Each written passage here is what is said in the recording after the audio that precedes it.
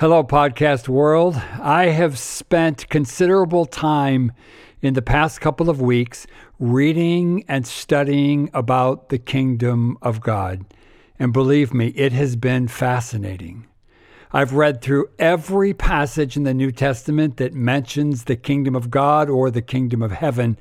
And together there are like close to 80 of them. And after all that study, if you ask me to tell you what the kingdom of God is, I would say it's all pretty confusing. That's what it is.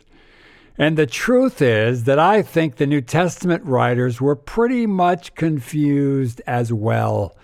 Welcome to Deeply Spiritual, but rather uncertain.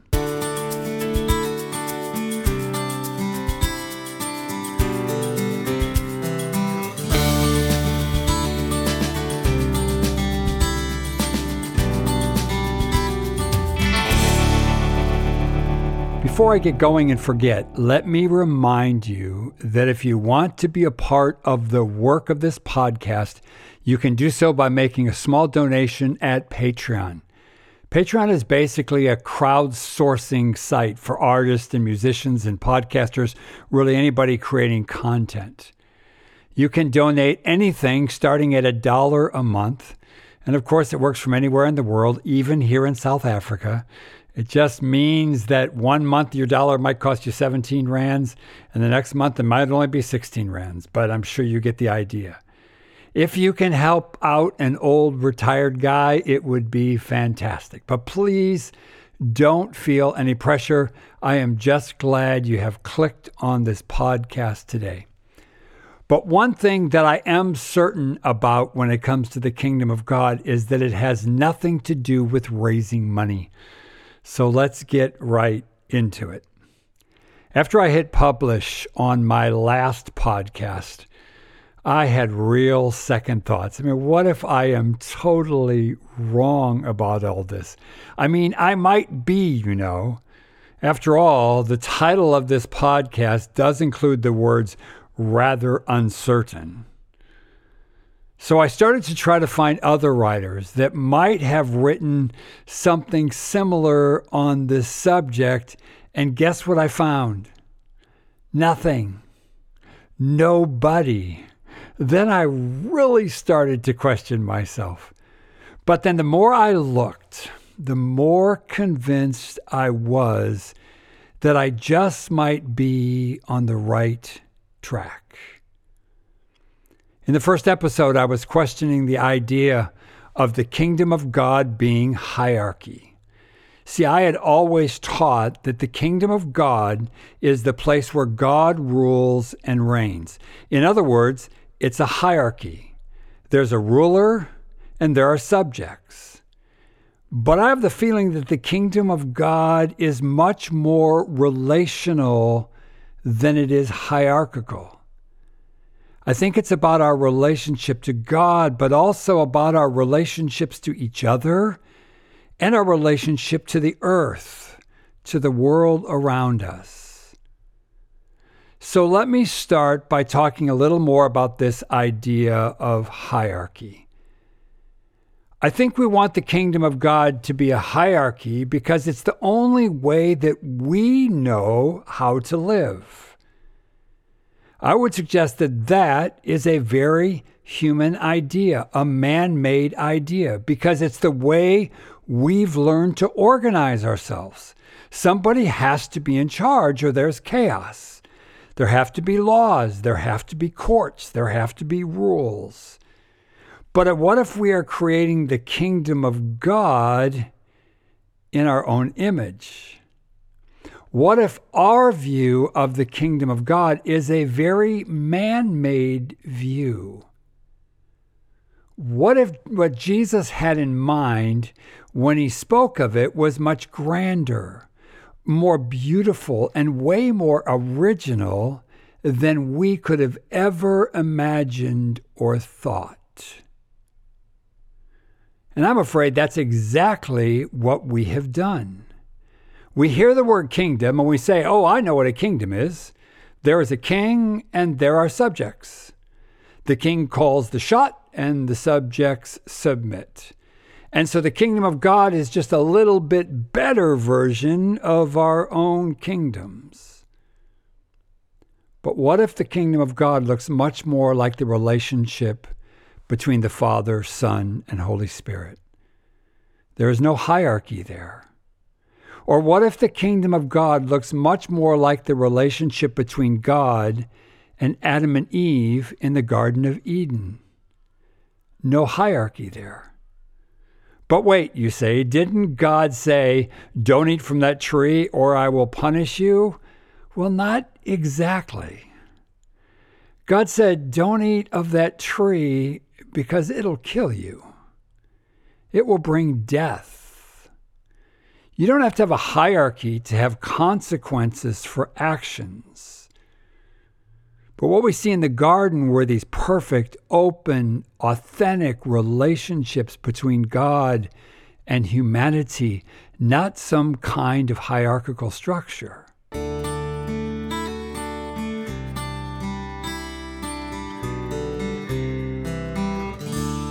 When you read all the passages that speak of the kingdom of God, it seems like the New Testament has one phrase for a lot of different things. On one hand, it seems like the kingdom of God is only found in the hereafter, in the sweet by and by, as the old gospel song puts it. It seems like it's something that we are trying to attain, something we are trying to achieve after we die. Other times, it seems like the kingdom is already here. It's already come. It was there in the first century, on the ground and happening. Sometimes the kingdom of God is an earthly kingdom, and sometimes it's this mystical, spiritual thing. Sometimes we are waiting for it, and sometimes it's something we are working towards. The text seems to be all over the place on this subject. Certainly at the time of Jesus, people, including the disciples, interpreted the kingdom of God as an earthly kingdom that would destroy and replace the kingdom of Rome. It was going to be a political revolution. That's exactly why the Romans were quite happy to execute Jesus. They could care less that the Jewish leaders were offended by his message, but he was threatening Rome and their way of life, and that was just unacceptable. I would imagine that the kingdom of God is a bit of all of that. I imagine it's not something that is as easy to define as we would like it to be. It's a bit mystical and yet very practical. It's now, but it's also then. It's in you, but it's also out there. It's something that we must work towards, but it's also something that God produces in us. It's the place where love and grace abound and where justice flows like a river.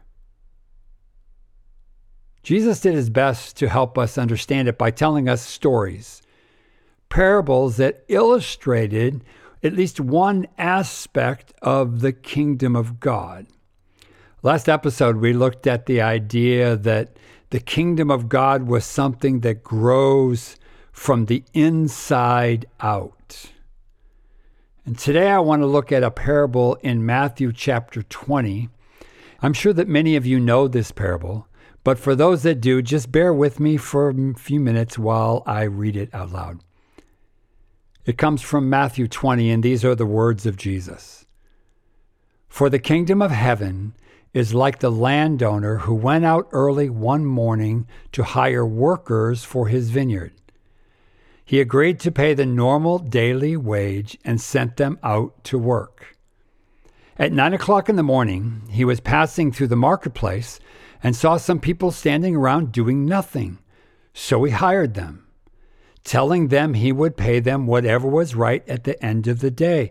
So they went to work in the vineyard. At noon and again at 3 p.m, he did the same thing. At 5 o'clock that afternoon, he was in town again and saw some people standing around, and he asked them, "Why haven't you been working today?" They replied, "Because no one has hired us." The landowner told them, "Go out and join the others in my vineyard." That evening, he told the foreman to call the workers in and pay them, beginning with the last workers first. When those he hired at 5 o'clock were paid, each received a full day's wage. When those who were hired first came to get their pay, they assumed they would receive more, but they too were paid a day's wage. When they received their pay, they protested to the owner. "Those people worked only an hour, and yet you paid them just as much as you paid us, who worked all day in the scorching heat." He answered one of them, "Friend, I haven't been unfair. Didn't you agree to work all day for the usual wage? Take your money and go. I wanted to pay this last worker the same as you. Is it against the law for me to do what I want with my money? Should you be jealous because I am kind to others?" So those who are last now will be first, and those who are first will be last. Most of us have read this parable as being a picture of the amazing grace of God. A God that shows no favorites, a God that bestows grace on everybody, even when it doesn't make sense. In 1997, Philip Yancey came out with this wonderful, wonderful book entitled, "So What's So Amazing About Grace?" It was fresh and new and absolutely fantastic. I read it several times, and I encouraged everybody around me to read it. He coined this idea, the scandal of grace. He spoke of how hard it was for us to really understand grace because it's scandalous. It makes no sense to us. We have often interpreted this parable with the scandal of grace in mind. I think it's a beautiful interpretation of this parable and one that's worth exploring, but I don't think it's the best interpretation. Jesus didn't say, "Here's a parable about who God is." He said, "This is a parable about how the kingdom of God works and what life looks like in the kingdom." Quite a number of years ago now, I heard a great sermon by a pastor in Michigan by the name of Jeff Manion. I even stole it and preached it a few times. He used this parable and spoke of how we so often compare ourselves to others. In his interpretation, we are the field workers, and the owner of the field is God. He used the illustration of children and bowls of ice cream. He spoke of how a child looks into a bowl of another child and says, "You got more ice cream than I did." It's what we so often do with God. We look at others and we think God has shortchanged us.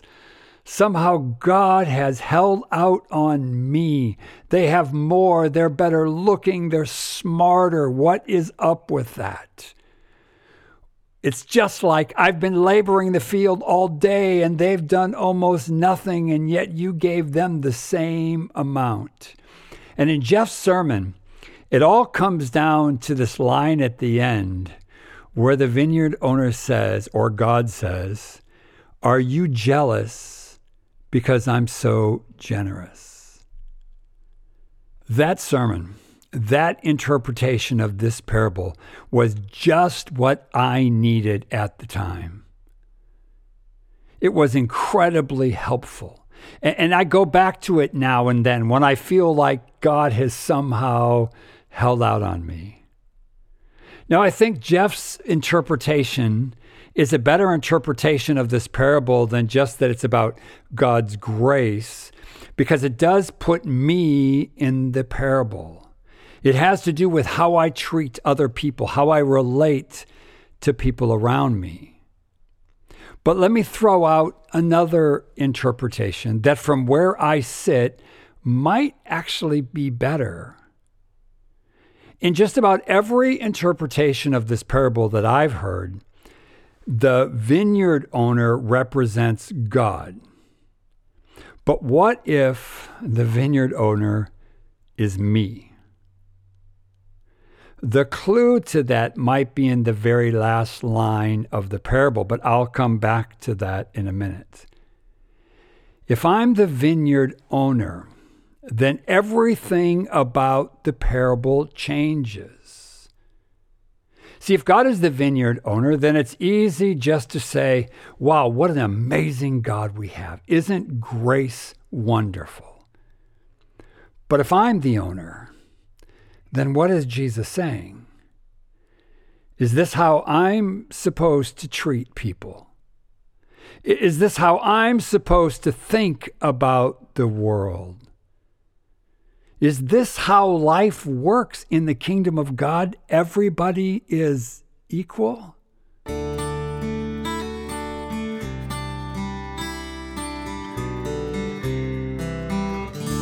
There's so much talk and debate around how we treat the materially poor in our world. At what point does my generosity actually hurt rather than help? If I'm giving help to somebody today and a year from now they still need my help, am I actually just keeping them in poverty? Is there a better way to do this? These questions and these discussions are so incredibly important. We must engage in them and learn how to care for people well. But I think that for a lot of Christians, that is actually not the problem. The problem is not too much poorly placed generosity, but rather very little generosity. Here in South Africa, we are surrounded by both poverty and wealth. The disparity between the rich and poor is greater in South Africa than anywhere else in the world. At every stoplight, which we call robots, by the way, here, but at every one, there is someone there begging for money or begging for food. When you walk through town, people come up to you and ask you for help. When I was working in church world, almost every day someone came to our door asking for help. And as the pastor, it was often my job to meet with them and hear their stories and see how we could help. Often the stories were long and complicated. And sometimes they were different than the story the same person told me the week before. I would so often sit wondering if I was just getting scammed. In fact, I felt like I was getting scammed because it's so easy to get so cynical when you sat through story after story after story. But if I'm the vineyard owner in this parable, then it challenges the way that I think. It tells me that the kingdom of God is about seeing people differently. It's about the kingdom of God challenging the way I actually see people. There's a lot of debate all over the world around the idea of minimum wage. South Africa just imposed, believe it or not, its first ever minimum wage at the beginning of 2019. And the minimum wage here is about half of what the living wage is for a family of four. In the USA, it changes from state to state, but the national minimum wage is still well below what a living wage is. During this recent COVID crisis that we're in, I've heard both here in South Africa and in the States, people complaining, Christian people, I might add, complaining that some people were making more money on handouts from the government than they were on their jobs. If we do that, they say people won't want to go back to work. They'll just live on the handouts. That seems to be the opposite of what Jesus is teaching in this parable. Now, I know these are deeply contentious political subjects, and I'm not trying to get in a political debate here about minimum wage or a debate on socialism versus capitalism, but I can promise you I do have an opinion on those subjects, as you can imagine. But I think this view of the kingdom of God has to enter the conversation. See, my point is this: what if we were actually guided by this parable? What if our thinking around these issues was guided by this picture of what the kingdom of God looks like? Jesus ends this parable with a statement that comes like out of left field. It seems like a little bit out of context. I've so often heard this verse quoted, but rarely in the context of this parable. It's usually just by itself. So Jesus says this: "So those who are last now will be first then, and those who are first will be last." So what the heck is Jesus on about? I think he's saying that we have to turn this whole thing upside down. We have to start seeing the world differently, because the way we see the world when it comes to these issues of finance and how we treat people is not the way the kingdom of God works. The kingdom of God is the opposite of how we think it works. See, here's what I see in the vineyard owner.